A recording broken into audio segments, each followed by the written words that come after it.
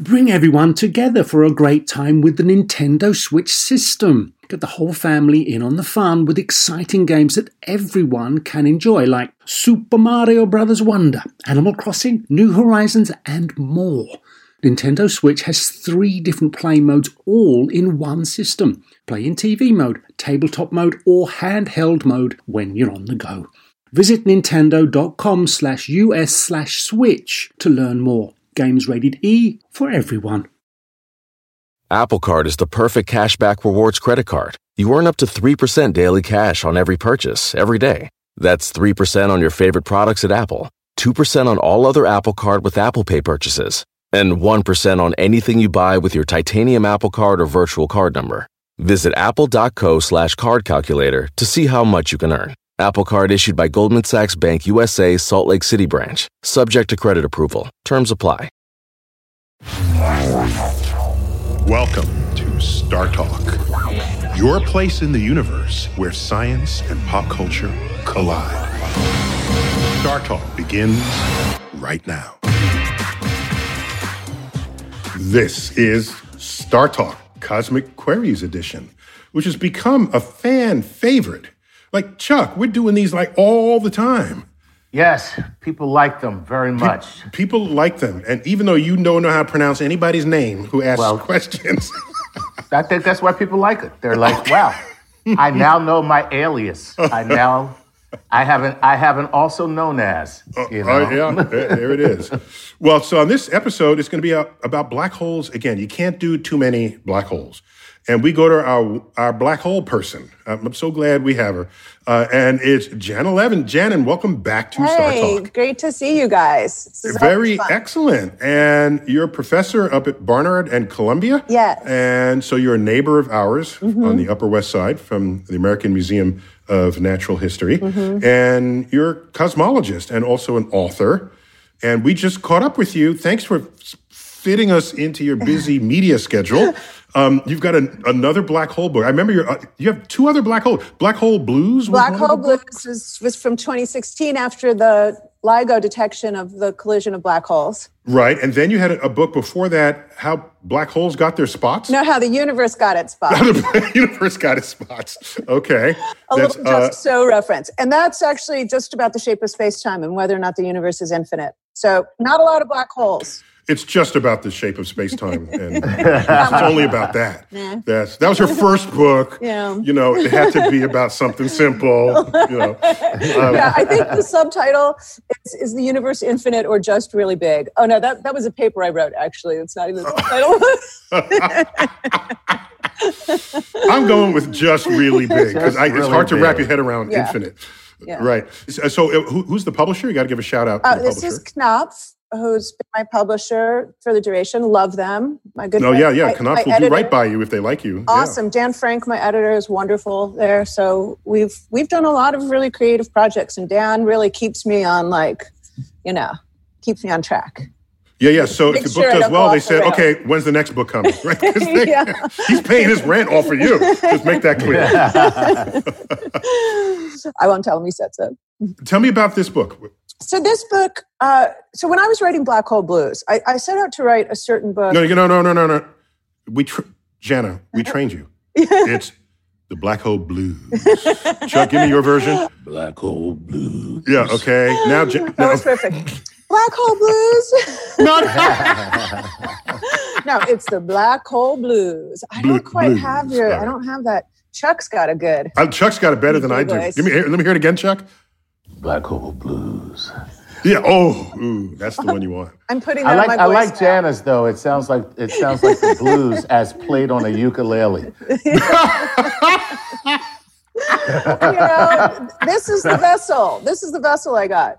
Okay. So I love it. I really have to clip those recordings of you guys saying the title because it's like my favorite thing. Your DJ voices. But so when I was writing that book, that turned into really a story about the climb. That turned into a story about the pilgrimage of trying to detect something so incredibly difficult.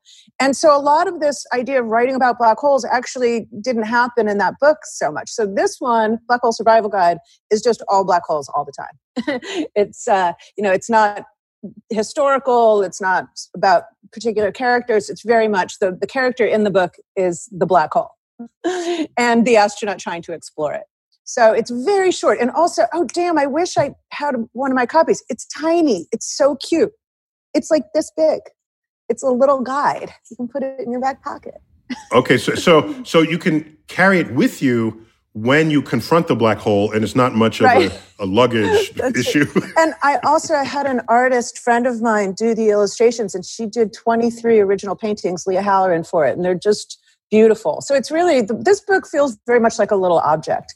But just to be clear, you have access to artists because you are active with the Pioneer Works over in Brooklyn. Yeah, which is this remarkably creative juxtaposition of science and art. Just give me like a fast 30 seconds on that. Yeah, so Pioneer Works is a new cultural center. It was founded by the artist Dustin Yellen, and Gabriel Florence is a founding artistic director. And they're very art focused because they're both artists. And then we all kind of fell in love, and I started doing science there. And that was always kind of the vision that it would be all things in culture. And I'm a very big believer that science is part of culture. It's just something I just believe very strongly. You don't have to package it, hide it in something else for it to be part of culture. And so we've been doing these events. Like last night, I spoke to Siddhartha Mukherjee, the Pulitzer Prize winning researcher and doctor, about COVID to, a very small, because of COVID, very modest audience with masks on and socially distanced. But that's the kind of stuff that we do is a lot of. Yeah, excellent. So you have access to artists. That's great. They're just in arm's reach of you to nab one to illustrate your book. Yeah, I mean, the idea is really that there's friction that just happens naturally. We don't prescribe it. We never try to force people to talk to each other. It just is what happens naturally because we're all under the same roof. See, I want artists in arm's reach. All I have is Chuck. And I say, Chuck, I need a joke here. Give me one. Chuck, I need 23 jokes for my next book. We should probably have a comedic department. That's what we need. You should. I also paint. Do you really? Not fine art, more like the Sherwin-Williams kind, but it's cool. You paint the wall. Yeah, I paint walls. You're a painter, yes. I paint houses. Yeah.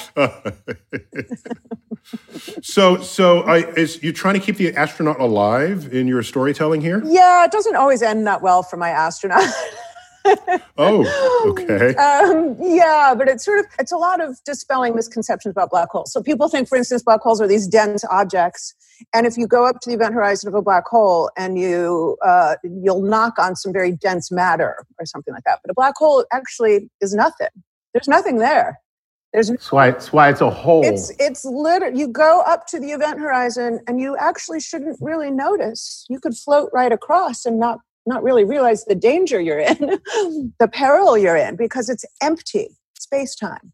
And so there's a lot of kind of trying to dispel this idea of sort of the cartoon notions of what black holes are. Well, that's good, because that's the natural progression, I think. Mm-hmm. First, people have to know black holes exist. Mm-hmm. Then they know some basic properties of it. And now you're taking us to the next level of the nuances of black holes. Yeah, I mean, it's some pretty fun stuff, too. Things that, occur in research, and then you realize, people don't actually think about this. The black holes are dark on the outside, but they can be bright on the inside. I mean, that's just sort of one of these surprising things. Well, maybe I should. I'm not going to ask my question. No, you should. I love it, Chuck. All right, so... No, if Chuck doesn't want to ask his question, you should just believe him. Because he says stuff that does not get filtered, and he wants to filter this, let him filter it. I can't filter myself. Well, no, I just don't know if I'm going to steal somebody's thunder, but when you talk about a black hole being bright inside, mm-hmm. if light cannot escape, mm-hmm. is there a particular distance that light would transmit from the epicenter? Is there just a radiation of light? So the light is coming in from behind you, basically. So then it's the light coming in, never the light going out. The light could never come back at you. It can never come back at you. And we've talked... So it's just so the light is always falling towards the set. Do you know how when you combine all the colors, you get bright white? That's how you get bright white light. So if you imagine all the light... If you do it with light, not with paint. Right, if you do it with light, not with paint. Yeah, you do it with paint, you get black. Yeah, because Chuck's our resident painter. So, Yes, that's the light falls in from the galaxy behind you, and it gets really concentrated at you, so that when you're falling inside the black hole towards your demise, this light gets concentrated. You actually would see like a bright light, like the near-death experience light. And I'm repeating myself, but I always call this, it's like a total death experience. You get this bright white light right before, and then like it's all over. wow. Yeah. So remind us all about spaghettification, because I love describing it. Did you coin that phrase, Neil? No. I did not coin it, but okay. I popularized it. I was sort of a visible astrophysicist using the term that gave it sort of social currency at a time when others didn't have that access to social currency. Yeah. So I think it's traceable to Sir Martin Rees, or actually he's Lord. That was it. It is. It's Lord Rees. Lord Rees. Lord Rees. So Right. I think he came He up also with invented the peanut butter cup. Reese's. That's a different one. Yeah. Good. So Martin's I think he pretty came up with it. But when I started writing about it, Yeah. I had books and I was on TV. And Yeah. so people associate it with me, but I love the word and I'm happy to keep using it. But I'm pretty sure it came from him. Yeah. So, But I have somebody, since you're going to go ahead and talk about spaghettification, there's a question that I might as well just give you since you're going to do it. Well, let's start it off then. If it goes there, let's do it. So, Chuck, give me some cosmic queries. All right, sure. Let's start it off with, first of all of these are from Patreon. Nice. So all of our patrons, this is the benefit of being a Patreon patron. You get priority, So Tony Baker says, is there a way to prevent spaghettification and travel into a black hole?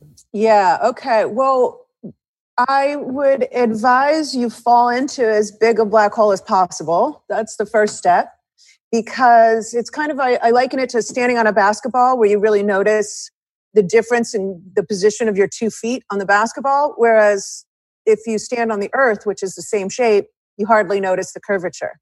So it surprises people, but it's actually safer to fall into a bigger black hole. And you would transition across the event horizon. It would be completely empty. There'd be no stuff there, and you'd be fine for a little while. And the bigger the black hole, the longer you'll survive, right? But once you cross the event horizon, you are forced to continue to fall towards the center. And we talked about this with the Nobel Prize announcement just a couple weeks ago, that the singularity from your point of view, because space and time are relative, from your point of view, what somebody on the outside considers the center of this sphere, of this black hole, for you is actually in your future. It is a point in time, and you are inevitably going to hit that singularity. There is nothing you can do to avoid it. You can try to go on some crazy orbit and prolong your life, but it's coming. It's as inevitable as a moment in time.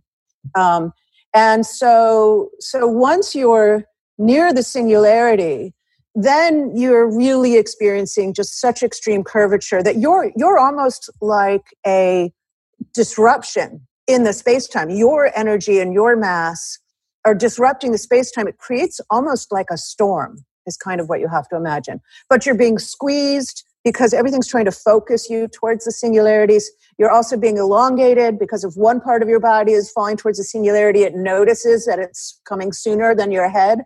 Let's say, so you begin to get what Neil has described as spaghettification. You begin to get spaghettified, and you also get pulverized from the space-time. So basically you're flayed, and it's not great. Have a nice day. Yes, it's not great. So obviously nobody describes it better than Neil, but your ligatures break, you become torn to pieces, and eventually you are just your atoms and your quantum bits. And then those things fall into Jenna, you're saying singularity is inevitable no matter the size of the black hole. That's right. It's just that with a larger black hole, you'll delay it a few minutes more into your future. You might even get a year out of it if you go into a supermassive black hole. So I think the numbers are, if you fall in a straight line in the sun, if the sun were a black hole, it would be about 6 kilometers across. You'd get across that without too much pain, and you'd have just microseconds. It'd be very fast before you hit the singularity. But if you go into a supermassive black hole, which is 1 billion times or 50 billion times the mass of the sun, you can hope for a little longer. Wow. And so I got a quick question. Okay. Yeah. So I'm trying to imagine how to beat the spaghettification rap. Mm-hmm. Okay. So suppose as I'm falling, because what you're saying, tidal forces will stretch you. Mm-hmm. Suppose I tumble really fast. That way there's not one sort of Make yourself as small as possible. And make yourself as small as possible, and then I spin. Yeah. I tumble. Yeah. So then there's not just sort of one force separating my feet from my head because I'm always swapping them out. Right. Will that help? Eventually, you will no matter how small you try to make yourself, you will be large compared to the tidal forces eventually. It's just inevitable. And that's like the basketball example, right? That eventually you will start to notice, no matter how small if you're a tiny, tiny ant on the basketball, you might not notice it's curved, right? So if you just make yourself smaller relative to the black hole, you're doing okay. You're going to do better that way. But eventually, if you make something small enough, even the ant realizes it's on a curved surface. And so the curvature is so extreme. You also have to remember you have mass and energy, so you have an effect on space-time as well. And at those extreme curvatures, your effect on space-time also goes up. So you create a kind of a storm. I mean, it's absolutely inevitable that you will be shredded and flayed into your quantum bits, but that's the story that terrifies people, because physics is all about predicting the future or reconstructing the past or knowing the world. And what the singularity suggests is at that point, we no longer know things about the world. It's so really that. I had neglected to fully embrace the fact that my body contains mass, mm-hmm. which has its own relationship to the structure of space-time. Mm-hmm. So it's actually an interaction between my mass and the mass of the black hole. And it's actually a question that people ask a lot. So suppose you're two astronauts. Chuck and Neil are in a space station in a safe orbit around a black hole. And you can find a safe orbit very close to a black hole. And you can find a nice, stable, safe orbit. You don't get sucked in unless you do something silly. But one of you decides... So I'm going to let you know, we call that orbit Earth. Stay on Earth. We are in orbit around... I'm in orbit around a black hole right now, so I'm just saying. You are. I'm staying home. We're in orbit around Sagittarius A star, 4 million times the mass of the sun. We're very safe orbit. But so Chuck, let's say you have a change of heart. You explore the black hole. Everyone knows that, or not everyone knows, but this is one of the well-known things, is that as Chuck gets closer and closer to the event horizon, to Neil back on the space station, Chuck, it's going to look like you're frozen there. Like you never really crossed the event horizon. And if you imagine like the last light signal that you try to send as you're crossing the horizon, it gets stuck at the event horizon because you'd have to travel faster than the speed of light to escape. So your signals stop coming and you appear as though you've just frozen there. But what people fail to take into account is the mass of Chuck. And if I take into account the mass of Chuck, it will actually, the event horizon will bubble around him in a finite time, according to Neil. Now, Neil might have already had his clones replace him and, hundreds of years have passed, thousands of years. It could take a very long time, depending on how small you are. But eventually, that event horizon will bubble around you, take you in, shake away any imperfections so that it restores itself to a perfect, pristine, featureless black hole. And in a finite time, according to Neil and his descendants, you will have crossed the event horizon. Wow. Right. So it's at some point you do see the entry at some point. For the reason she gave. Yeah. Right. Actually, so I have more inquiry about that, but we got to take a quick break. Okay. So when we come back, more Cosmic Queries with Janna Levin. Of course, we're talking about black holes.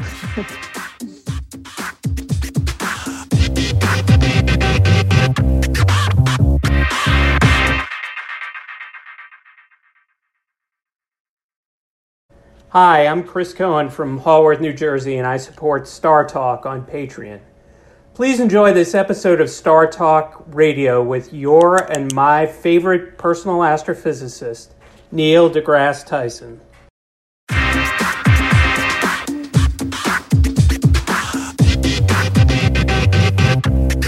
Star Talk, Cosmic Queries. Neil deGrasse Tyson here. Chuck Nice. Hey. You're always there for me. Thank you, Chuck. Jana Levin. So you're our black hole correspondent. I love it. I love it. I miss doing this in person.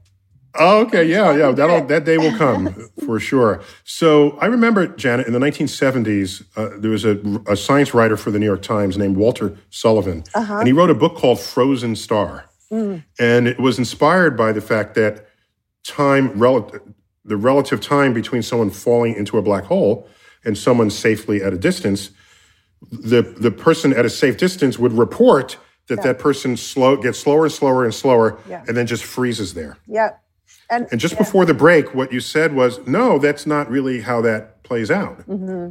Yeah, it is surprising that if you take the most extreme example of two black holes, you might think, well, I'll never see them merge because the time dilation as each one, it make one much bigger than the other even. As each one, as the small one approaches the event horizon of the other, you would think it would take an infinite time from our point of view for them to merge. But that's because we're only considering the space-time of one black hole. And in reality, it's a different space-time when you have two black holes. And you will actually see in the simulations, which are very accurate using relativity, that the event horizons get totally deformed. The whole event horizons bubble around each other, and these two black holes absorb each other. And then they do something which we call the ring down, which is they shed away all those imperfections and gravitational waves. Not to be confused with the hoedown. The black hole hoedown. The black hole down. The ring down. So it rings down, literally creating waves in the shape of space-time, which we record as sound. We literally record the ringing drum and play it back to ourselves. That's what LIGO does. And you hear the ring down. You hear it shedding away imperfections. And at the end of the day, it just goes quiet. And it's this featureless, perfect black hole. Wow. Yeah, it's crazy. That's fascinating. Okay, so Chuck, we got through the first question. Exactly. This is Cosmic Queries. Let's keep going. Give me some more. All right. This is Andrew Stope. Okay, whatever. Andrew says, hello, Dr. Tyson, Dr. Levin, and Dr. Comedy. Oh, nice. And then he says, first off, Chuck, if you pronounce my name correctly, I'll immediately double my Patreon membership. Well, guess what? You should have read that first. I should have read that first. How do you spell the last name? Okay, it's Staupe. So I said Stope. Stope. I'm going for Stope. I bet there's an SH sound of Stope. Oh, that's like good. That. That's a good. That might be, That's a good detail. That's very Yiddish. Yeah. Oh, no hooping, no hooping, no stooping. All right. So he says. So Bob. Sorry, Patreon. I missed he just halved his donations. He just halved. I know. That's a shame. I just lost us half of it. Damn, Chuck. We take that out of your paycheck. So he says, hey, my question is this. If the multiverse, which everybody wants black holes to be part of the multiverse, but he says, if the multiverse is indeed true, and there are other universes down the road, so to speak, do you think that massive black holes in our universe could bump into or enter into another universe since they are creating such a deep hole in space-time? I love that. I love that deep hole in space-time. You're feeling it. So, Jana, what's up? Can we jet between the multiverse through black hole portals? Well, it's a complicated question, but there is a real intuition that goes back a long way, that the singularity inside a black hole kind of sounds like the singularity of a Big Bang. And in fact, formally, mathematically, I can sew them together. So you imagine, you sew together pieces that don't fit together. It's a mess. It doesn't work. But I can actually smoothly take a black hole, go into the interior, and smoothly sew it onto what we call a white hole, which is basically a Big Bang. So that when you enter the singularity, instead of it actually being a true singularity, you actually get blown out into a Big Bang. And right, and then that's where the whole multiverse thing comes together. Well, that's where the multiverse comes in. Yeah, in this. So the white hole is the birth of some other universe on the other side of the black hole. All your quantum particles and all your information could get blown out into a new universe and get recycled, and then there's new black holes, and maybe your material even. Wait. Does that mean this universe loses information? Well, obviously that's okay. So that's extremely contentious. So that would mean that this universe. You see, Chuck, we have scientists. We have fights. They have fights. Yeah. And now, look at that. I was about to say, ding, ding, ding, in this corner.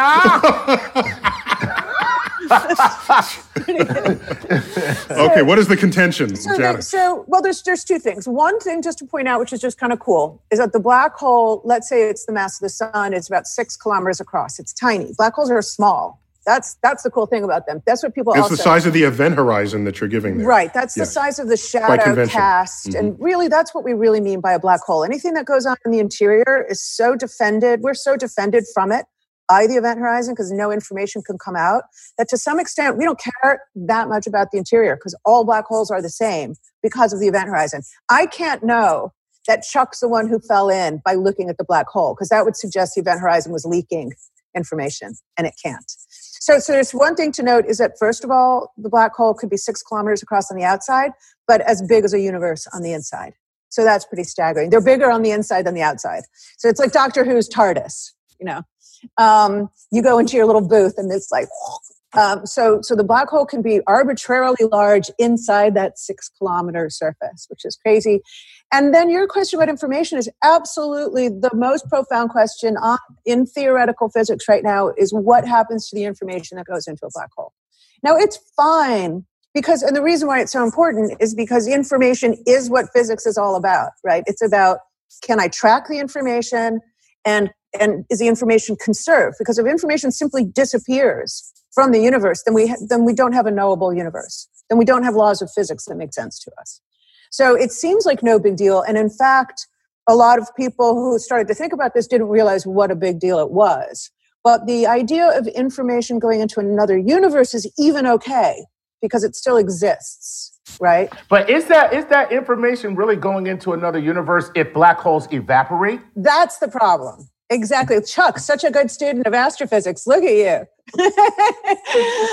Exactly. So when Stephen Hawking comes along in the 70s and says, I found this really weird trick that when I add quantum mechanics around a black hole, allows a black hole to steal energy basically from nothingness and create what's called Hawking radiation. And we can talk about how the Hawking radiation happens because it's actually pretty cool. But if you believe his thesis, and everybody does, nobody disputes it, black holes will slowly evaporate away. And eventually, the whole event horizon is yanked up. It's gone. And the singularity is exposed, if it exists. And all this information seems to have disappeared from the universe in a way that's really pathological.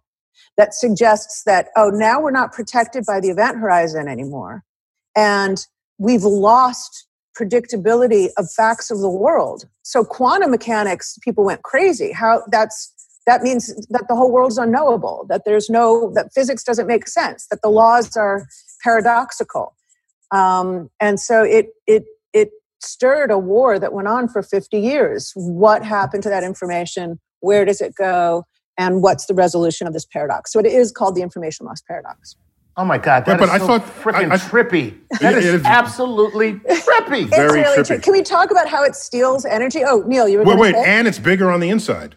Just to round that out. Yeah. That's the beautiful thing about space-time. Like you. Wait, Jana, I thought, and this is what I've been saying. Maybe I don't have it right.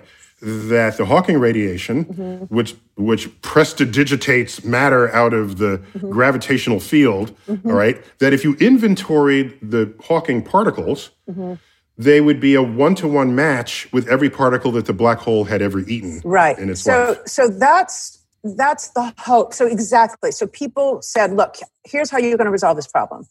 The Hawking radiation is actually going to encode information about the interior. But let's talk about why that's so incredibly hard. Because the radiation is not coming from the interior. And to some extent, the radiation has nothing to do with what fell in. So let's say Chuck falls in. Wow. And your descendants want to deconstruct in the Hawking radiation of that evaporating black hole the information about what happened to Chuck before he hit the singularity, like what his last moments were like. And they want to reconstruct it from the Hawking radiation, which is what you're saying. Maybe it contains all of that information. But if you look at how Hawking radiation is generated, it has nothing to do with Chuck. Literally, because of Heisenberg uncertainty principle, you know, the principle that says that wait a minute. Wait a minute. Wait a second. Chuck, get your principles straight. I know, Chuck, you're not a principled person. So man, come on. Okay. All right. Of all your principles, you're not Heisenberg uncertain principles. All right. Here's the deal. Yeah. All right. We got to stop for a second. Yeah. Because I gotta understand something here. Yeah. All right. I gotta understand something. All right. Okay. All right. So here's the deal. What you're saying is everything that is Chuck goes into the black hole. Yeah. So as you want to recreate or reconstruct the circumstance or anything about me that before I'm in there. But now that I'm in there, okay, what comes out, which would be the Hawking radiation and the evaporation of the black hole. That's what's coming out. Right. But what's coming out is really nothing to do with, it's not a representation. It's not coming out. It's not a representation of me. Yeah. It's materializing as opposed to exiting. And so since it's materializing as opposed to exiting, then what comes out is not necessarily related to me that went in. It's even worse than that. The radiation.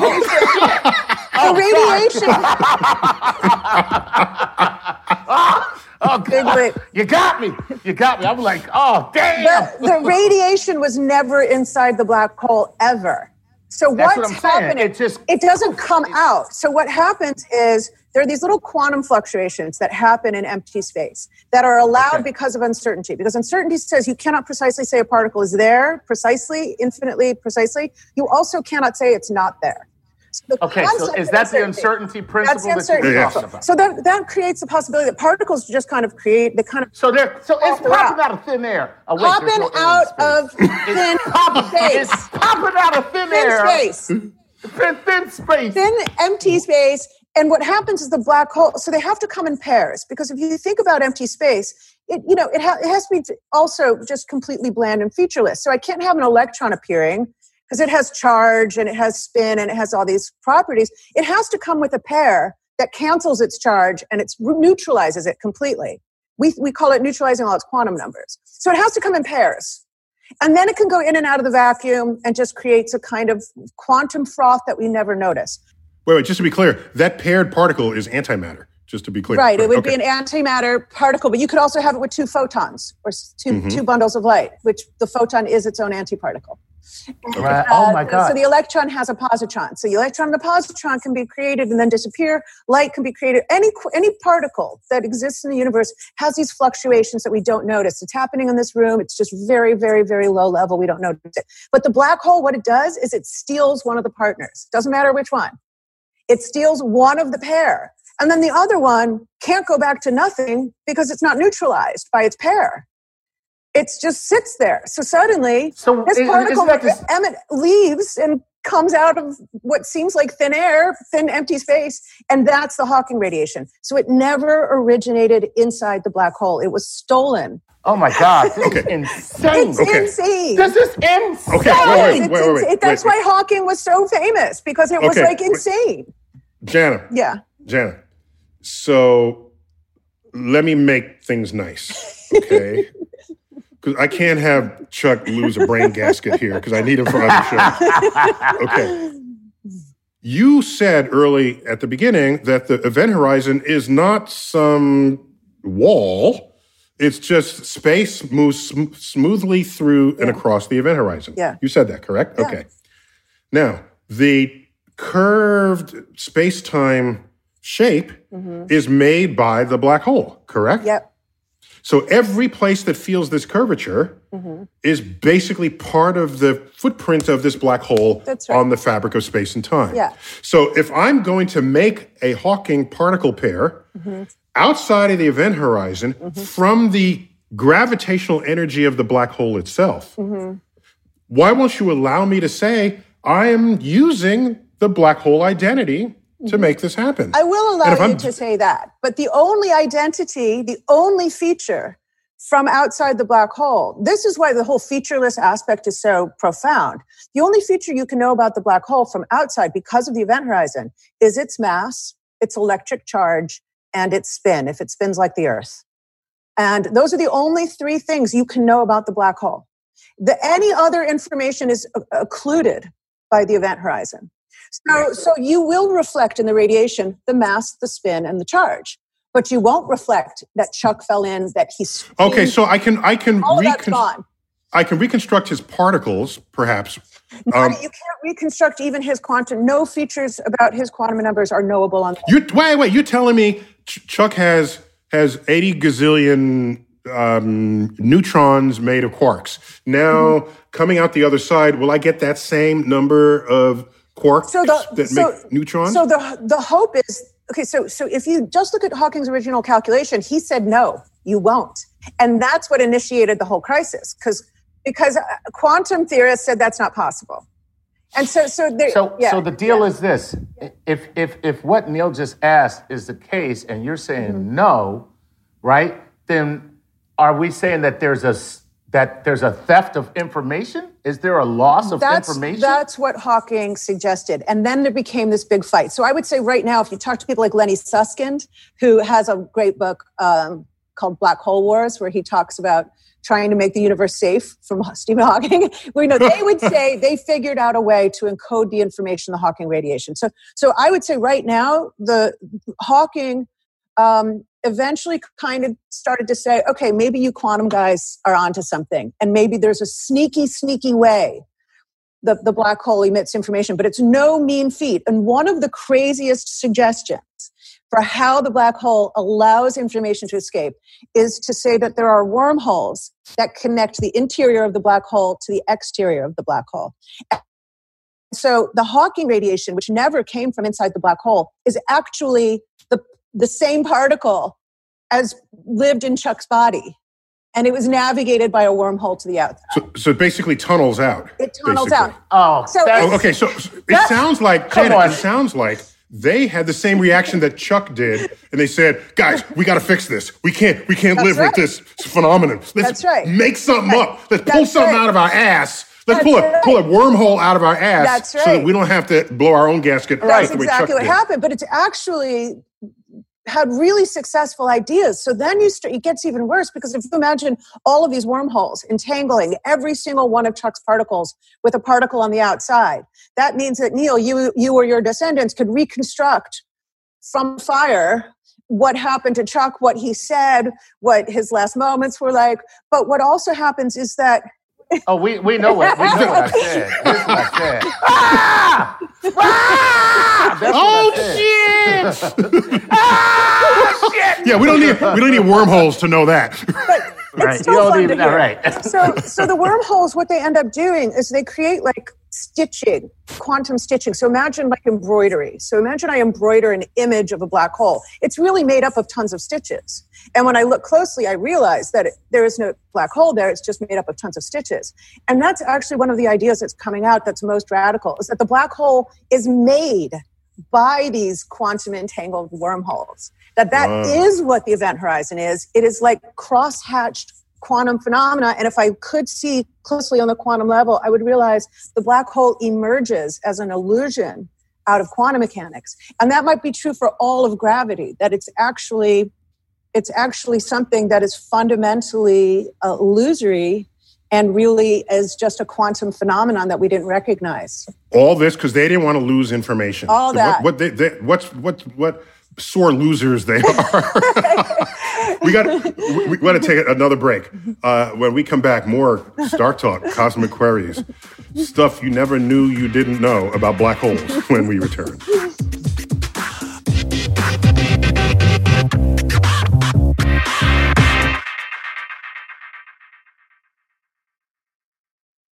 Hey, it's time to give a Patreon shout-out to the following Patreon patrons: Brennan Russ and Tony Maruli. Guys, we are so appreciative for your gravity assist as we make our way across the cosmos. Thank you so much. Without you, we couldn't do this show. And for anyone listening who would like their very own Patreon shout-out, please go to patreon.com/StarTalkRadio and support us.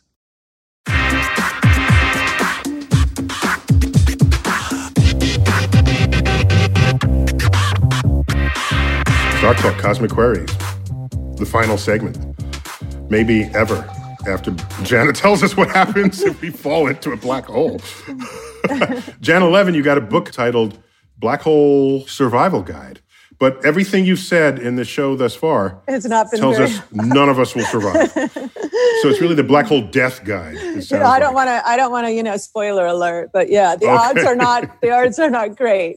All right, Chuck, we've been through 2 questions. We got to give me just, and Janet, let's see if we can go into a soundbite mode here. Okay, Chuck, keep them coming. More Patreon questions, go. Here we go. This is Paul Love. He says, Chuck, you're welcome for the easy to pronounce name. All right. People totally get your thing. People are in on it now, man. All right, here we go. My question is about singularities. Is the concept of a singularity something that might actually exist at the center of black holes, or are they verbal descriptions of a mathematical error representing where our understanding of gravity breaks down? Ooh, is that where God is dividing by 0? That's another way to say that. I agree with the latter part, which was stated as a question. I think most of us suspect that the singularity is general relativity signaling its breakdown. It's telling us I'm no longer predicting the laws of physics well here. And it's telling us that we have to look for something beyond general relativity to understand the singularity. And that's even what Roger Penrose says in his 1965 paper that won him the Nobel Prize. He says the singularity is inevitable in the mathematics of relativity, but it's not inevitable in reality. So then how do we ever observe that if we can never see beyond the event horizon? Right. You might not care. A lot of people, and that's another thing Penrose talked about, was what he called kind of cosmic censorship, that any terrible things like singularities would be projected by the event horizon. They would be hidden by the event horizon, which is another reason why Hawking radiation was so bad, because it says eventually the event horizon is yanked up and there you are, stuck confronting this terrible thing that happened on the interior. Well, wait, it's only terrible because we have found the limits of general relativity. Right. You're calling it terrible because we're not smart enough yet to figure out what's actually going on. And that doesn't make it terrible. That makes it exhilarating. That's right. It is exhilarating because that's exactly what the new direction is. The new direction is, when we understand quantum gravity, the singularity will go away. But how do you understand quantum gravity? Is you bang your head against these questions. And that's exactly why Hawking radiation has been so fruitful. It's been so provocative, because by banging your head against this incredibly confusing suggestion that the black hole evaporates, it's forced people to make discoveries about quantum gravity. Excellent. All right. Next one. Chuck, keep coming. This is Cameron Bishop. He says, how can light orbit black holes if photons are massless? Is it more accurate to say that black holes bends the path of the light like a silly straw? And if so, does that mean that light eventually carries on to its destination? Ooh, nice question. All of that is quite right. So in Newtonian thinking, before space-time thinking, the photon has no mass and gravity would have absolutely no effect on it as a consequence. But we know 2 things are true. One is that when we start to talk about space-time, that what we really mean by the shape of space-time are the paths that things follow. Like, I can prove to you that the Earth curves space-time by throwing a golf ball across a room, because it's not going to travel on a straight line. And the curve it takes is measuring the curvature of space-time, right? And so, yes, the path of the light is bent, and you can bend the path of light into a full circle. There's a particular location around a black hole where you could stand, but it'd be hard to stay there. You'd have to be firing jetpacks. But light from your face would reflect, if you were shining a light off the back of your head and come back around again on a perfect circle, and you'd see you could watch your back. So the path of the light is definitely bent, but also in relativity, it's not just mass, it's anything with energy that's affected by gravity. Okay, Jana, I think I have to disagree with you on something. Okay. And you tell me if I'm wrong. I think you I think Newtonian gravity also bends light, because the strength of the gravitational field that you're moving in Newtonian gravity, does not care what your mass is. The mass divides out. And the reason why I think this is really relevant is when Einstein did his when Eddington did the famous 1919 experiment, during another pandemic, by the way, yes. that was going on. Yes. the Spanish flu. The Spanish flu. He wanted to see whether during a total solar eclipse, which is the only way you can see paths of light moving past the sun, otherwise it blots out, the sun is too bright. Okay? So he found that the path of light was bent. However, that alone did not demonstrate relativity. It had to bend by the amount Einstein relativity would have predicted, which is twice the value that Newtonian gravity would have predicted. Yeah, that's absolutely true. I totally agree. So you know what I'm going to do? I'm going to take both your words for this. So no, that's absolutely true. And it is, just to talk about the Eddington eclipse, because it was such a wonderful moment in history. So here's this total eclipse. I think it's May 29th, 1919. It's 6 months after World War I ends. Europe is devastated. You have this British astronomer trying to prove a German physicist's work, which was unbelievable at the time. So it was almost like a political gesture in a subtle way. He was a pacifist, Eddington. And so he goes to this small island, Principe, off Africa for this eclipse. They're in cloud cover. Totality only lasts for a few minutes. Eventually, the clouds break, and they do this incredibly monumental measurement. And what they measured is the star cluster Hades, which was technically behind the sun. They could see it because the path of the light emanating from Hades was bent their way. And Neil, you're, of course, absolutely right. They did have a Newtonian prediction that because this is part of the equivalence principle, that right, exactly. That we all fall along the same path. You know, the feather and the hammer on the moon falling at the same rate. That's what you're referring to, really. And so we did know that there would be some effect from Newtonian mechanics, but it was twice as large. By the way, the hammer and feather on the moon is a little deceptive because first it was all fake. No. Because we never went to the moon? We never went to the moon. No. People are thinking that only happens on the moon. Oh, that but the point of that experiment was they're in a vacuum. Right. And so in a vacuum, a hammer and a feather fall at exactly the same rate. But there happens to also be a vacuum on the moon. So people are thinking, go to the moon to do this experiment. No, do it in an evacuated chamber. You can get that to happen on Earth, too. Yeah, as long as you get rid of the air interference. And the equivalence principle is very profound, actually. The idea that we all fall. Like if I throw a car and I throw a golf ball, I can throw them on the same path. One just requires more energy to do so, but they should follow along the same path. Yeah, and which blew out Aristotle's statement that heavy things fall faster than light things in proportion to how massive they are. He just clearly never did that experiment because he would know. Yeah. All right, Chuck, give me some more questions. All right, here we go. This is Stephen Spotted Horse, and Stephen says, I simply want to know if everything was gone, all matter in the universe is non-existent, but just one simple supermassive black hole was at one end of the observable universe and, say, a planet at the other end of that same observable universe, and both objects are not moving in space. Would the black hole eventually grasp the planet and pull it to its death? Or is there simply too much space for the gravity to take hold? All things being equal, we would, in principle, anything that would eventually fall into a black hole. We, in principle, will very likely fall into Sagittarius A star after it merges with Andromeda and becomes a new, bigger black hole. But the universe is expanding. And so the stretching of the space... Wait, I got a clue in Chuck. Yeah.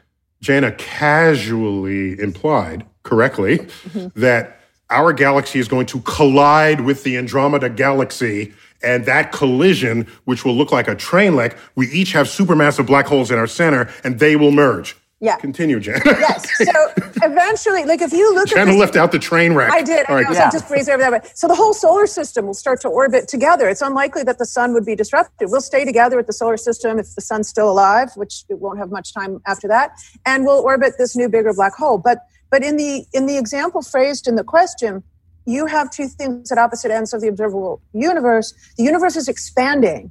And so it's a competition between the universe trying to get these things to go apart and the gravitational attraction. And presumably at that large scale, the expansion dominates. The expansion will win out. The expansion will win out. You have to be really this Woody Allen line on, like, you live in Brooklyn, Brooklyn is not expanding. Like, he didn't want to do his homework because he was upset about the universe expanding. So, Brooklyn is not expanding. And the reason it's not is because the local gravitational effect of the Earth is much more significant than the expansion rate of the universe. But as you get to larger and larger scales, the expansion eventually takes over. So the galaxy stays together. We will fall with Andromeda. We will fall into the center of the black hole. If the expansion picks up, it could tear the galaxy apart. If it picks up, and we don't really know in the far future. If it just mounts and mounts and mounts, there will come a point where the expansion will tear apart the galaxy and Brooklyn will be expanding. That'll be the big rip. Yeah. The big rip. There's just no good news here. There's just none. There's just no good news. Well, damn, Janet, just bum us out in a tough year for us all. You know what? Here's speaking of that though. Here's the greatest thing. If you're bummed out about 2020, if you're looking at COVID and you're looking at everything that we're going through, call Janet and she will make you feel worse. Well, So you can say this ain't so bad. What we're going through right now, it's not so bad. An election, some Supreme Court nominee. Well, the interesting thing is universes can be like ecosystems. So if there is a multiverse out there, if there's an infinite multiverse out there, everything, and if, this isn't necessarily follow, but and if everything that can happen will happen an infinite number of times, we're going to have this conversation somewhere else in the multiverse. So, there'll be somebody who's almost Chuck. Chuck not so I was going to nice. say, the evil Chuck with a goatee, but he already has a goatee. Right. Neil will we'll all be slightly different, but we'll be having this conversation somewhere else. All right, cool. Well, Janet, good luck with your tiny book. Thank you. We'll look for it on newsstands or certainly so on the internet. Cute. I'm so bummed I didn't bring a copy with me. It's really The Black Hole Survival Guide. All right, Janet, always good to have you. Always fun to talk to you guys. Good that you're there. I'm Neil deGrasse Tyson. As always, bidding us all to keep looking up.